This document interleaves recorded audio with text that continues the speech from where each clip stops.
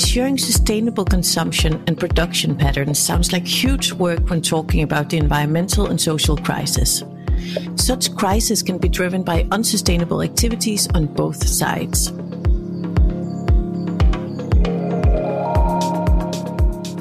Changes in these patterns are needed and can help promote the decoupling of economic growth and human well-being from the use of resources. The question then is, how can we all push for this change? And the answer is not a unique one. In this episode, we'll discuss the way sustainable practices have evolved over time and talk about the integration of sustainability into the creation of a better life for all.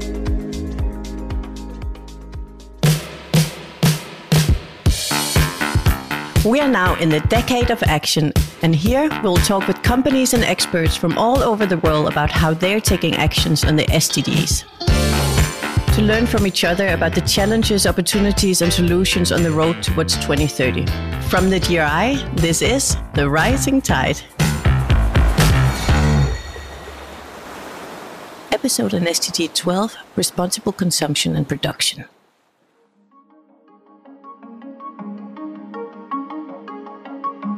The history of sustainable development is an important one. I don't think in sustainability, all of us, including myself, appreciate it enough. And I think we can go back even, to 1972 when the very first early big global conferences in Helsinki on environmental issues took place. So it's been, 50 years, but sustainable development as a terminology and a concept born out of our common future is 35 years old now.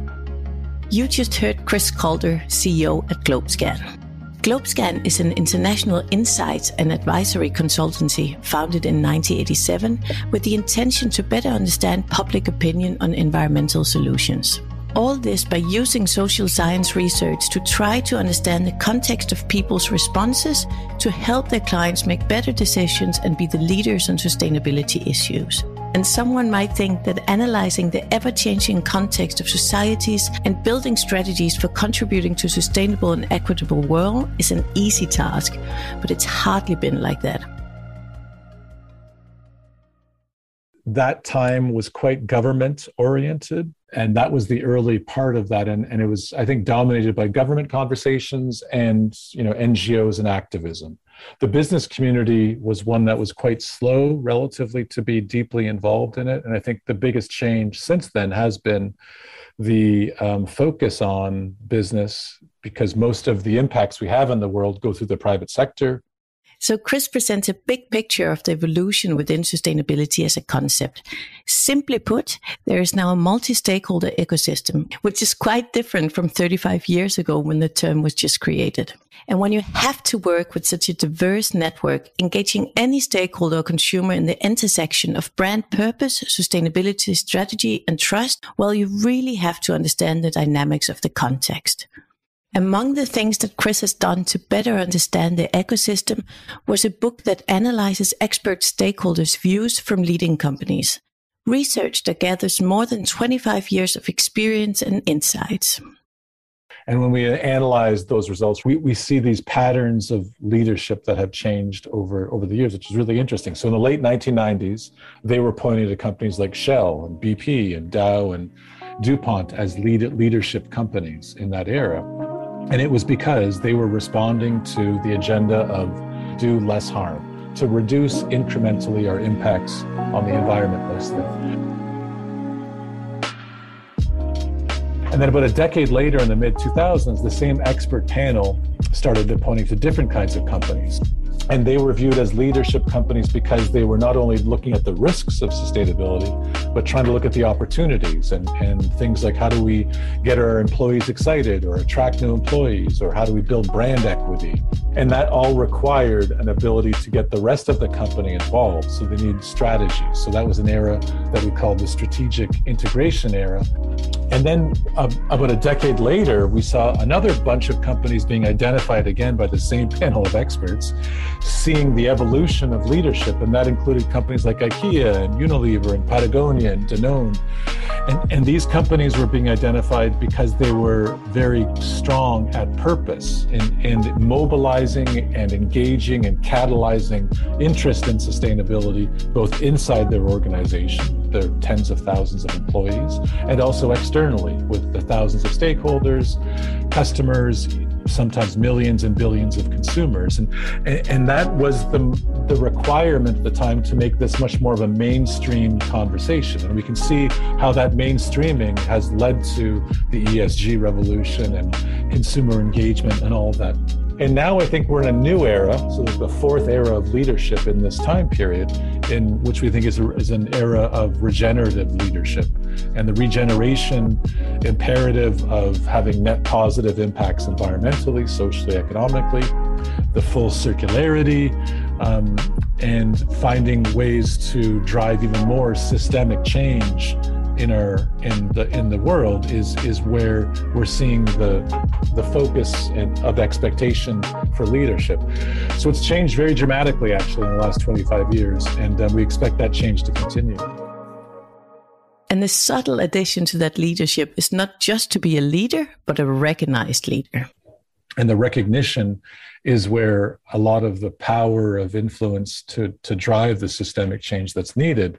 And it's not just about the communications, because the greenwashing is so easily to do, but it's really more deeply being recognized and valued by your stakeholders to be a leader. And that requires, yes, communications and clarity and good narratives, but it also requires strong performance and engagement and ongoing responsiveness and receptivity to an organization's stakeholders. As we need to urgently drive this change to promote the decoupling of economic growth and human health and well-being from resource use, some approaches can guide us on the pathway for the system change the world needs to see.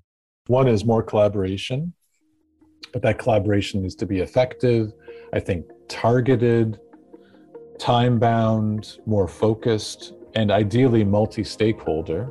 And the second thing we have to do is drive more advocacy.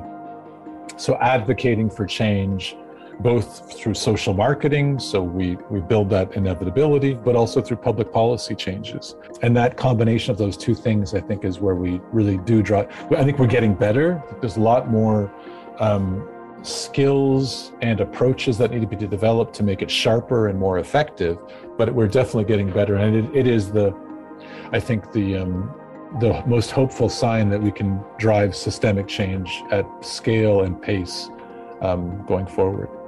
And I think the advocacy that has been done around the climate change agenda and the COPs and the We Mean Business collaboration in particular has been successful in ensuring that Paris and now Glasgow pushed enough governments and ministers towards something. There's probably something concrete there that's a clear outcome and accountability. As SDG 12 states, it goes for both sides of the coin. It's not only companies that can drive change, or governments or NGOs. This is also about consumers, their behaviors, consumption patterns, and lifestyles. So we see this gap between what people want to do when it comes to sustainability and their lifestyle, health and well-being, sustainable living, and what they're able to do, and some of the barriers involved in them changing how they behave and how they consume and how they move and what they eat. All those elements people are aware of and have an anxiety related to the current lifestyles that we're all living, but yet they feel very stuck. So I think the collective wisdom from our research is that it's not just about telling people and giving people information to do more. It's very much about creating the social infrastructure to allow people to jump into these behaviors that they want to do so people can live the way they want to live. From the collective wisdom of years of research, Chris tells us that people are basically saying two things. We all need, 8 billion of us need two things to truly change our behavior and how we do it. One is that we need to be offered products and services and jobs and lifestyles that are irresistible. And irresistible mean that they're exciting, they're desirable, they're better than the other alternatives, and there's something that's a draw, right? We want to be pulled towards it. So that's obvious. The other thing that they're also telling us is that we need to make these changes inevitable. So irresistible and also inevitable. And the inevitability is what shifts us broadly to change our behavior, because we know that this is the future, that the future of the way we will move will be in electric vehicles or public transit. The future of our energy supply will be more renewable than traditional fossil fuels. So the future of the workplace will be more equitable than it will be hierarchical. So all of these things, once it becomes clear in our minds, which takes lots of different signals from different actors, but a critical mass of here's the future, it's inevitable, that's when we get this massive shift in behavior.